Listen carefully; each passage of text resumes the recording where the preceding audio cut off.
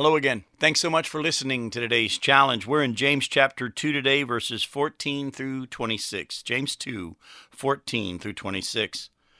James goes on and says, "What good is it, my brothers, if someone says he has faith but does not have works? Can that faith save him? If a brother or sister is poorly clothed and lacking in daily food, and one of you says to them, 'Go in peace, be warmed and filled,' without giving them the things needed for the body, what good is that? So also, faith by itself, if it does not have works, is dead. But now someone will say, 'Well, you have faith and I have works. Show me your faith apart from your works, and I'll show you my faith by my works. You believe that God is one, you do well. Even the demons believe and shudder. Do you want to be shown, foolish person, that faith apart from works is useless? Was not Abraham our father justified by works when he offered up his son Isaac on the altar?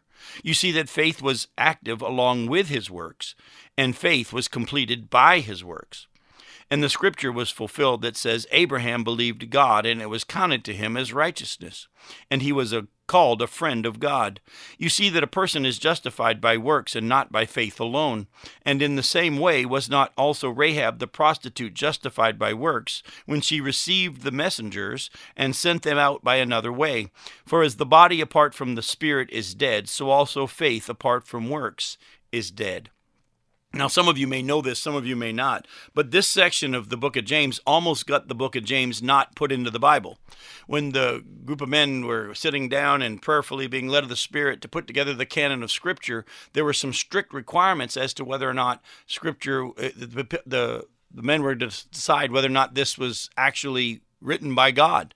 And one of the things they said was, James is disagreeing with what Paul says. Because remember, Paul said in Ephesians 2, verses 8 and 9, he said, "For by grace you have been saved through faith, and this is not of your own doing. It's the gift of God, not as a result of works, so that no one may boast." So James is saying you're saved by faith alone and not by anything you do. Yet James is saying, you say you have faith, let me see your actions.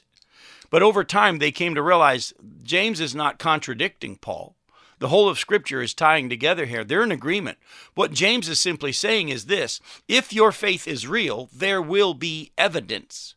If your faith is real, there will be actions that follow it. Saying you believe is one thing, but actually acting on what you believe is something different. For example, you say you believe in God. James says, big whoop. The demons believe in God. That doesn't mean they're going to heaven. Believing in God is one thing. Acting on what you believe is a different thing. And that's what the book of James has already told us here in James 1, 22 through 25. "But be doers of the word and not hearers only, deceiving yourselves. For if anyone is a hearer of the word and not a doer, he's like a man who looks intently at his natural face in a mirror. For he looks at himself and goes away and at once forgets what he was like.